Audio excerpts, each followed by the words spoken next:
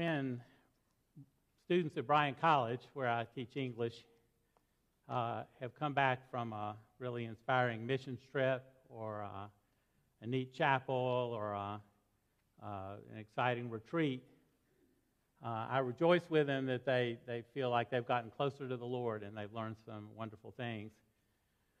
But occasionally I will say, if you've really gotten close to Jesus, it will change the way you treat the most obnoxious person in your life. Jesus loved people who had gross skin diseases and bad breath, who cursed, who stole, who were sexually impure. He loved people a lot more obnoxious than your little brother or your roommate. So if you've really gotten, and he loves your little brother and your roommate, he loves the parent who irritates you. If you've really gotten close to Jesus, you will treat that person differently. You'll approach your least favorite subject and your least favorite professor at Bryan differently. I think I got that idea, as much as any place, from James in Scripture.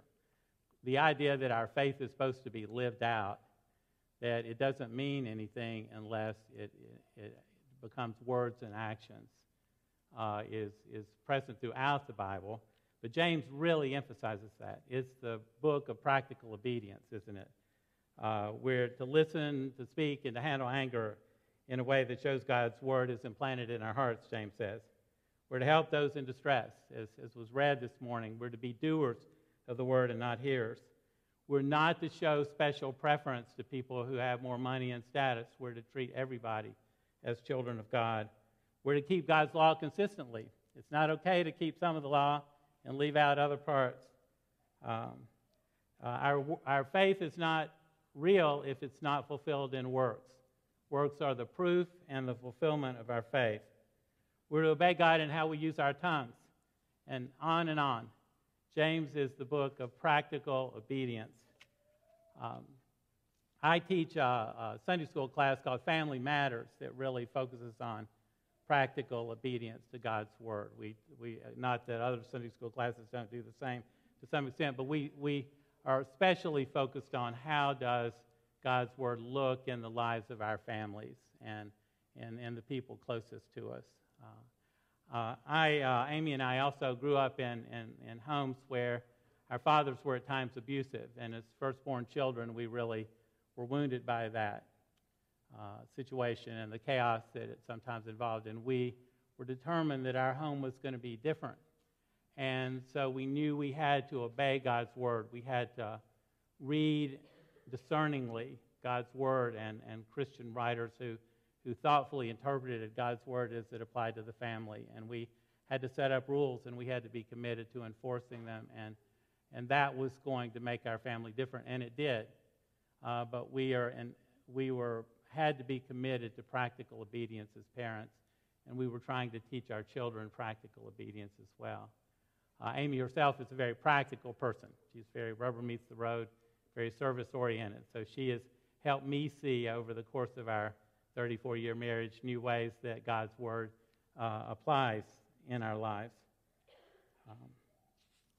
It seems to me that many evangelicals have misconceptions, even with all the Bible's teaching about obedience, about the place of practical obedience in our lives. And we therefore miss a great deal of the fruitful witness and ministry and blessing that we could otherwise receive. So I want to talk today about the biblical theme of obedience to Christ and how I think it should impact our lives. And I'm going to try to cover a lot of ground, and I've got fairly detailed notes, but every now and then I'll look up and try to remember that y'all are there. Our sense of respect and accountability to God, what the Bible calls the fear of the Lord, is one key motivator of obedience. In Job 31:13 through 15, Job states, "If I've rejected the claim of my male or female slaves when they filed a complaint against me, what then could I do when God arises? And when he calls me to account, how am I to answer him? Did he who made me in the womb not make him? And the same one create us in the womb?" In other words, how dare I treat my servants badly? I'm going to have to give an account to God for how I treat them. they're made in his image just as much as I am. I better be careful how I treat them. When I was in graduate school, before I met Amy, I was lonely, and sometimes the pressures, the reading and the writing of grad school would weigh on me, and I wish I was close to somebody. I wish I had a relationship with a girl that was on its way to marriage.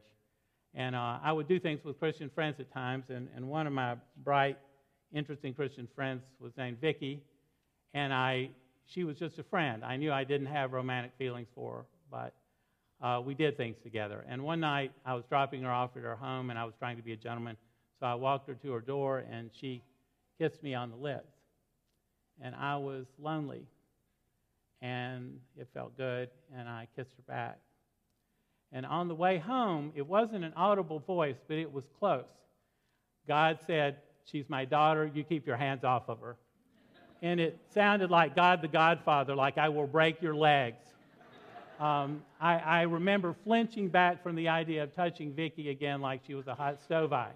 And I had that difficult to find the relationship conversation within a couple of days because God was breathing down my neck, and I wasn't going to waste any time. Now, that's one motivator for obedience. And I do think a lot of us should have a sense there is a God of glory and honor and righteousness to whom we will have to give an account. And I do think that the fear of the Lord is one thing that should motivate our obedience. That we should be something like Job. How dare I treat this person badly while God is watching? But an even deeper and more powerful motivator for obedience is our growing sense of closeness to Christ, our wanting to show love to Him and receive His love. Obedience is not some sort of legalistic rule following separate from our relationship with Christ. It's actually a crucial way of responding to and deepening that relationship. In John 14:23, Jesus says, "If anyone loves me, he will follow my word, and my Father will love him, and we will come to him and make our dwelling with him." In John 15:10, he repeats the same idea. "If you love me, keep my commandments. You will remain in my, If you keep my commandments, you will remain in my love, just as I have kept my Father's commandments and remain in his love." Obeying Christ doesn't earn his love, but it's clearly a crucial way of showing our love to him in a way of opening ourselves up to receiving his love in return. That shouldn't be a big surprise. Aren't we able to give more to our children when they're obedient? Isn't the home more fun? Aren't we able to be more creative? Aren't we able to teach them more of what we know that can help them later in their lives when they're willing to respect us and listen to us and obey us? I've occasionally been thinking as I taught high school English years ago, and even with college classes, unfortunately, occasionally I think, I would not have to be this severe and this cold if I were not having to sit on your disrespect all the time. If you would respect and cooperate with me, we could have so much more fun. You would learn so much more, and we would do so many more interesting things. Well, the same is true with our relationship with God. Our disrespect and our disobedience close us off to a lot of what he's trying to do in our lives. Sometimes our firstborn son, Will, who was quite strong-willed, who lived up to his name, would be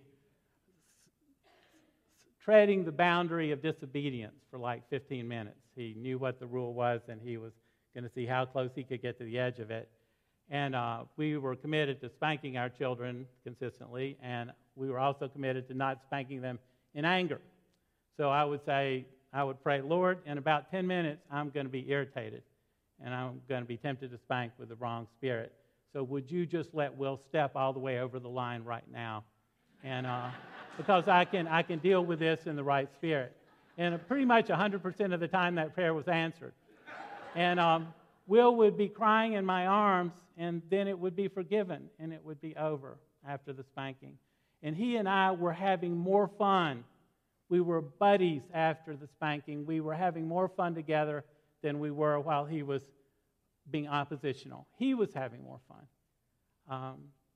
We've seen this over and over again in our family. An example of a situation where I had to be obedient that was difficult for me was that about 17 years ago, I started having trouble swallowing, just kind of out of the blue. And that doesn't sound good. Something maybe neurological is happening when your swallowing muscles aren't working. And they did some other tests for more minor things. And then I was down at Memorial doing a barium swallow, where they were taking pictures of stuff as it went down. And the speech pathologist interpreting the test, looking at the picture, said, "Oh no, this is terrible. A whole lot's going right down your windpipe. Your epiglottis isn't even moving to close it off. Listen, don't eat or drink anything until I consult with a colleague and call you back this afternoon." And I was tempted to be terrified. And unfortunately, I was having my MRI of my brain so we could see if I had a stroke or signs of MS or stuff right after that. So his words echoed in my mind as I was sitting in that enclosed space with that loud noise pulsating around me. And as I was driving home on 153, getting ready to get on 27, a crow defecated above me, and the splat hit right in front of my face on my windshield. I could hardly see to drive. And I thought, you know what? This is like the Wizard of Oz. I think I see someone behind the curtain. And I think I know who he is. And I don't think this day is as much about my health as it is about obeying the Lord. I knew Psalm 41:10, which says, "Do not fear, for I am with you. Do not be afraid, for I am your God. I will strengthen you. I will help you. I will also uphold you with my righteous right hand." And obeying God right then meant not yielding to terror, not yielding to fear, not letting my day be dominated by it. And the way that obedience acted itself out on that particular day was I got home, and Amy and I went to Hardee's, and I got me a big hamburger and french fries and tea, and I guzzled them all down. And but as time went on and they were trying to figure out what I had, the neurologist told me there are only two things. We've ruled out everything else. You've either got neuromuscular disease, myasthenia gravis, which it turned out is what I had, a mild case of, but or you've got Lou Gehrig's disease, ALS. And so that was a hard year. But again, I went a whole year undiagnosed. They couldn't figure out, but they kept telling me, it's got to be one of these, cheerfully, they told me. It's got to be one of these. And I realized that with my wife, with my children, obedience meant not speaking and acting out of fear. It meant reminding myself again and again that God was in control. And one way that God helped me do that was I had a devotional time every morning in the Daily Light, which has scriptures compiled for every day of the year. And I always go back to bed with hot tea and a non-frosted Pop-Tart, blueberry or strawberry, and I sit there and I open my Daily Light and I read the verses for the day and I journal. And God's again and again quieted my fears during that hard year, during that time. But having a regular devotion time, that's also obedience. Having a regular prayer time is also obedience. Philippians 4:6 says, "Don't be anxious about anything, but in everything by prayer and pleading with thanksgiving, let your requests be made known to God." And James 1:21 tells us to receive the word and plant it. So my being willing to obey God by having a regular devotional time, which I had been doing for years before this thing ever popped up, it gave God a chance to encourage me and lift my heart. And another thing that encouraged me during that hard year was the way the body of Christ came around us at the Signal Mountain Bible Church. I remember a growth group evening where I was pretty much, I felt dead sure that I had ALS. The symptoms were all going that direction and not toward myasthenia gravis, it seemed. And I remember the people mourning with us and crying with us and praying for us and how much that meant. But being part of the body was also an act of obedience. Hebrews 10:25 talks about not abandoning our own meeting together as it is the habit of some people. And years before that hard year, Amy and I had decided that even though we lived in Dayton, Tennessee, the best church in this area for us, the place where we could grow the most and have the most opportunities for ministry ourselves, was this Signal Mountain Bible Church. So we were getting up every morning and driving 45 minutes to get here for Sunday school and church. Amy knows exactly how many curves are on the W road because she was morning sick with both Sam and Cliff as we were driving up it. And we wanted our children exposed to God's Word as much as possible, and to other Christians who believed it, other adults besides ourselves. So we were committed to being here for both Sunday school and church. And we would, fortunately, my parents lived in Chattanooga, so they would feed us lunch, and we would spend the afternoon with them, and we would drive back up the mountain for a Sunday night growth group. So the body came around us, but one of the things that we did to help make that possible was that we were obeying God and exposing ourselves on a regular basis to that body, getting to know those people, really treating them like brothers and sisters so they could treat us like brothers and sisters. All right, another thing that the Bible says about obedience is that it requires the full engagement of our will.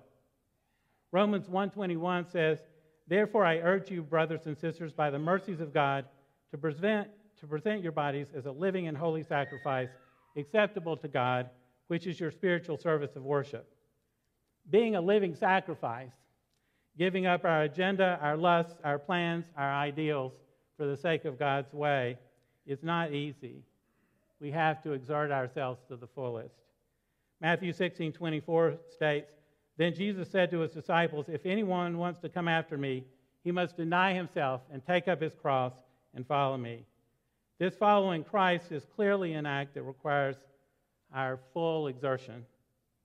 Jesus is our model for this, and we can remember his agony in the Garden of Gethsemane as he chooses to obey God by going to the cross. In Luke 22:42, Jesus says, "Father, if you are willing, remove this cup from me. Yet not my will, but yours be done."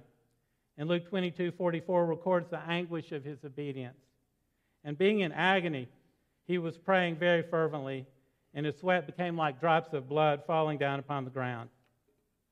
The paradox is that when we are seeking to do God's will, he calls for our will to be fully engaged.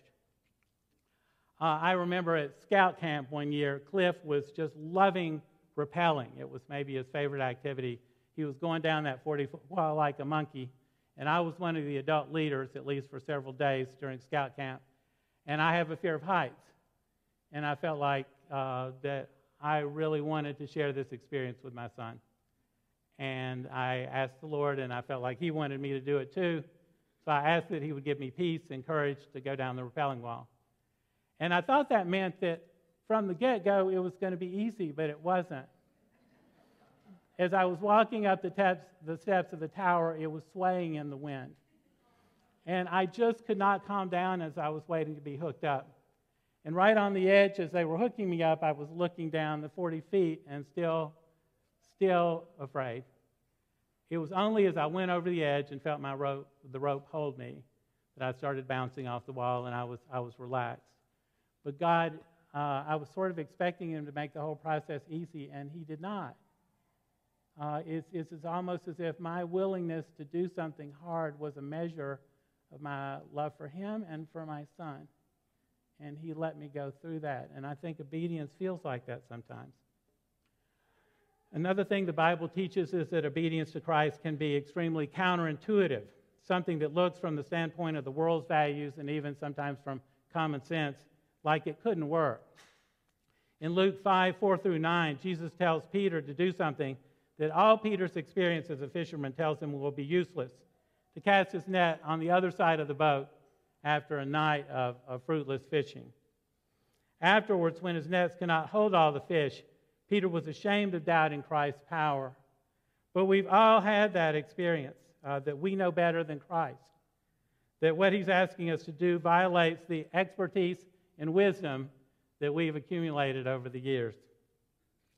When our transmission of our Honda van went out 250 miles from home on the way home from the beach, my first thought was that the man of Nazareth does not know anything about transmissions. And that's crazy, right? He knows about everything. But the first obstacle to my being obedient to Christ in what I said and did in front of my wife and children in that very frustrating situation was that it seemed like Jesus didn't know enough to help me.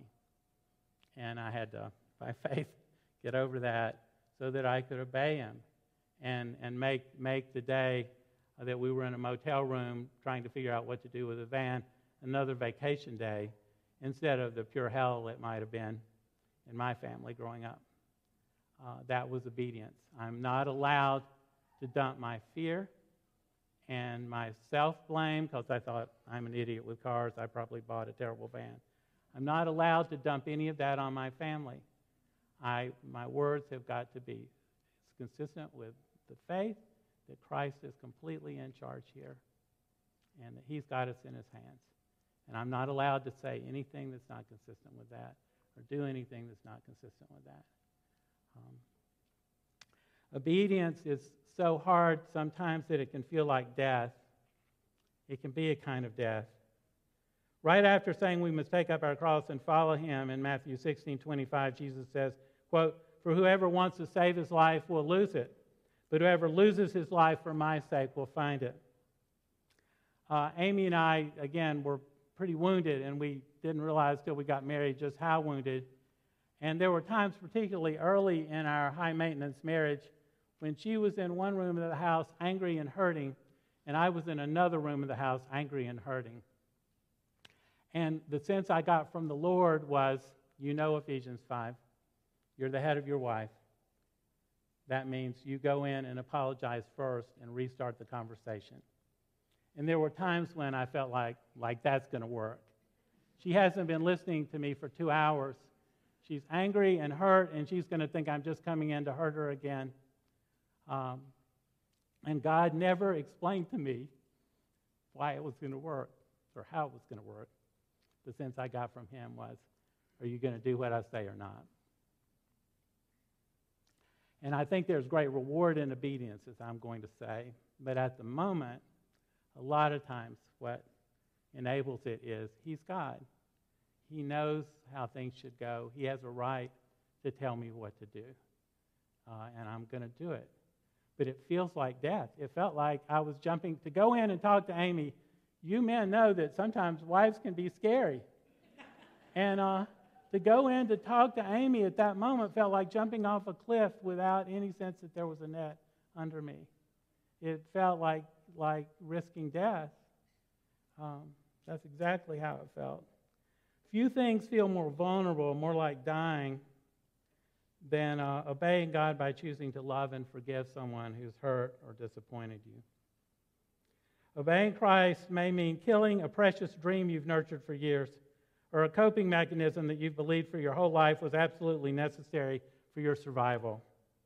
It may mean killing your pride and sense of self-sufficiency to go to a program like Celebrate Recovery, or psychological counseling, or to take medication to heal your broken neurochemistry so that you can be more capable of loving and serving those around you. It's meant all of those things for me at various times in my life. Obedience, however, is not legalism.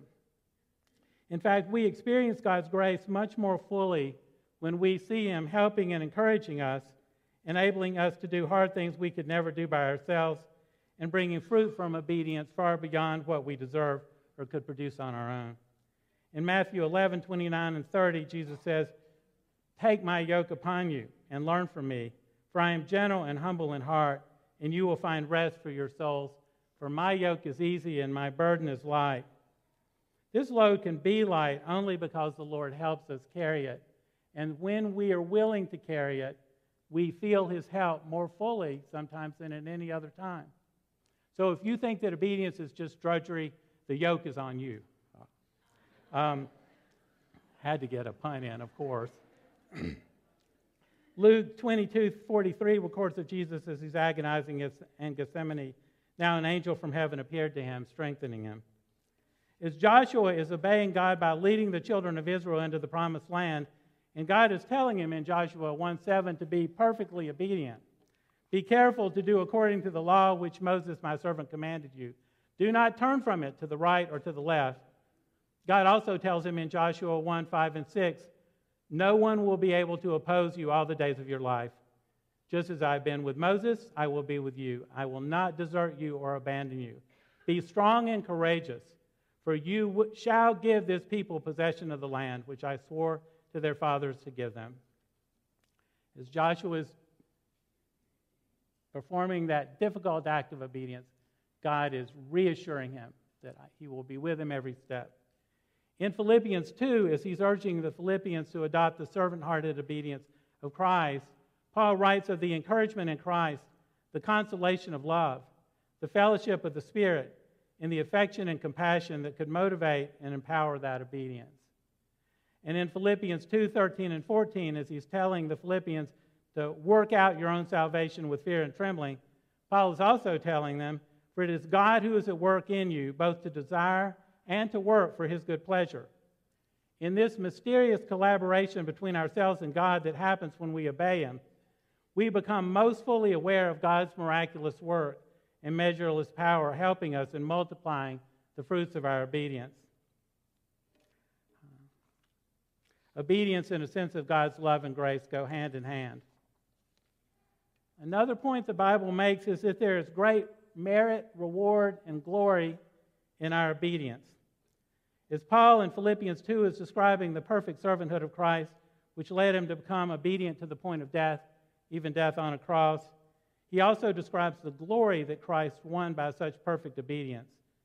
For this reason also God highly exalted him and bestowed on him the name which is above every name, so that at the name of Jesus every knee will bow, of those who are in heaven and on earth and under the earth, and that every tongue will confess that Jesus Christ is Lord, to the glory of God the Father. As the Father is glorified by the Son is given the greatest possible honor and glory by the Father. Certainly, Jesus rejoiced that his sacrifice on the cross was going to bring many people to salvation. But surely the honor and glory that he received from the Father, the approval from his beloved Father, was part of the joy, quote, joy set before him, for which he endured the cross, according to Hebrews 12:2. It's right after these verses that Paul says in Philippians 2:12, so then, my beloved brethren, just as you've always obeyed, not in my presence only, but much more in my absence, work out your own salvation with fear and trembling. The clear implication is that as we imitate Christ's obedient servanthood, we will in our own way receive great glory. In his high priestly prayer in John 17, in fact, Jesus says to the Father of his disciples, the glory you have given me, I also have given to them. We all want, at the end of our lives, to hear the words Jesus attributes to God in the parable of the talents. Well done, good and faithful servant. I imagine that every act of obedience brings some kind of reward, puts a smile on the face of the good Father, whom Psalm 139 says is thinking of us all the time. In other words, when I'm trying to be faithful to the Lord, I'm not just thinking, after I die, there will be rewards for me. I'm thinking, right now, he is with me. I am pleasing him. He is in a position to bless me because I am following him faithfully as much as I can right here.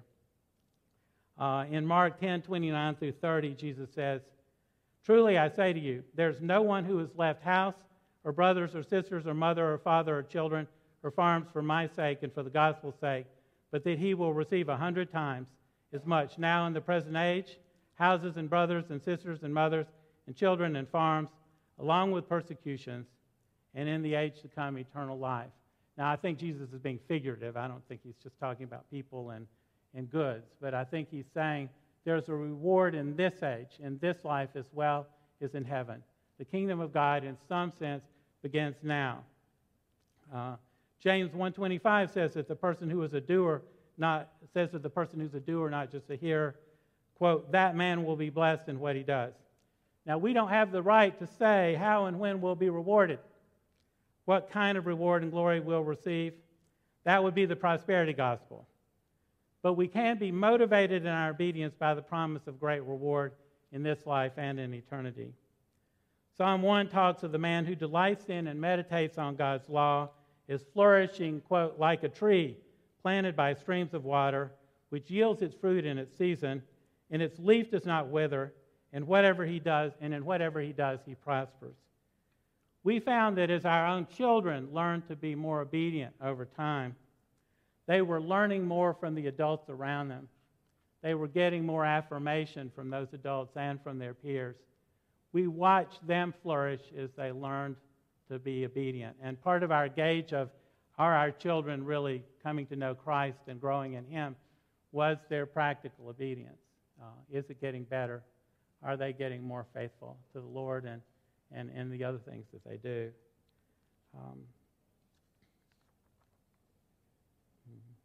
Now, obedience can lead to suffering. I'm not trying to say that it doesn't. Some Christian obedience in our world results in physical death. Hebrews 5:8 even says of Jesus, although he was a son, he learned obedience from the things which he suffered. But Paul writes in Romans 8:18, for I reckon that the sufferings of this present time are not worthy to be compared to the glory which shall be revealed in us. If we suffer in faith, we suffer in hope that our obedience is making a difference in the kingdom of God and will one day in some way be greatly rewarded. In Christ, we can have all that we long for. What do we want in the world? We want to be unconditionally loved, no matter how badly we screw up, to know that we are loved and accepted. And God gives us that. He gives us salvation completely by grace. We become His children completely by His grace. But you guys, every one of us also wants the satisfaction of achievement. Nothing is more obvious in a child or in his parents than the rejoicing at every new skill that's learned, every new step forward in maturity. We all want the satisfaction and the reward of achievement, and God gives us that too. And obedience is the chief place where we find it. A couple other things I need to end up here fairly quickly, but the more we get into a habit of obeying, the easier some aspects of obedience get. David has the courage to confront Goliath because he's already seen God help him kill lions and bears as he's obeyed his father by tending the sheep. That time when the transmission went out, if that had happened 10 years earlier, probably couldn't have handled it. But I'd walked with the Lord for a decade, for a couple decades before that happened, pretty closely. And He gave me the strength and the wisdom to obey in that situation. C.S. Lewis writes in Mere Christianity, good and evil both increase at compound interest. That's why the little decisions you and I make every day are of such infinite importance. The smallest good act today is the capture of a strategic point from which a few months later you may be able to go on to victories you never dreamed of. Faithful obedience is also persistent. Joshua marched the children of Israel around Jericho 6 days and then 7 times around the 7th day before the walls finally fell. Noah built the ark and preached for around 100 years. Genesis 5 and 7 seem to say, before the flood actually came. I love the title of Eugene Peterson's book, A Long Obedience in the Same Direction. I like the title even more than the book. Because I do think that's what we're called for. I've heard the excuse, I tried doing it and it didn't work. What does work exactly mean? And who are we, as flawed human beings, to excuse our disobedience to God by saying that we know what the results should be, and we are able to assess what the results are? I've also too often heard the excuse, I'm just not that kind of person, used as a reason for not obeying the clear teaching of God's Word. The Bible tells us if any man is in Christ, he is a new creature. All things have become new. All things have passed away. All things have become new. Romans 12:2 says we're to be transformed by the renewing of our minds. There's plenty of room for creativity and individuality in obedience. One husband's loving his wife may differ from another husband's loving his wife because of her particular love language and needs. But we all know the difference between being an individual and being inert. We all know what a husband who is not being creative, not being proactive, not being determined in loving his wife, we all know what that looks like. Or a wife who doesn't respect her husband or children or church members. It's not okay to say, I'm not that kind of person. God will make you that kind of person. That's part of why you entered into a relationship with him. Then finally, I'll just say that obedience is an adventure. It's a challenge, but it's an adventure. It has great rewards and great satisfactions. We all, with unveiled faces, can behold the glory of the Lord in significant part, through our faithful obedience to him, and we will be transformed into the same image from glory to glory. Even baptism, which we're celebrating today, is an act of obedience, making the sometimes difficult step of publicly stating the faith that you've come to. So, we can talk the talk, you guys, but are we ready to walk the walk? Woo! The whole sermon was just so I could lead up to that motion. Walk the walk. So I hope that all of us will be willing to let God put his finger on places in our lives where we're not obedient and we're missing out, where he can show us how much we could be experiencing that is rich and fruitful and joyful if we would just take that first step of obeying. Even if it's hard, even if it's faltering, he'll help us. And I hope that he can scare us occasionally with our accountability before him when there's an area of chronic disobedience in our lives that is producing destruction for us and for others. I hope we're a little scared about that as we walk forward to the joy that God wants to give us. God bless.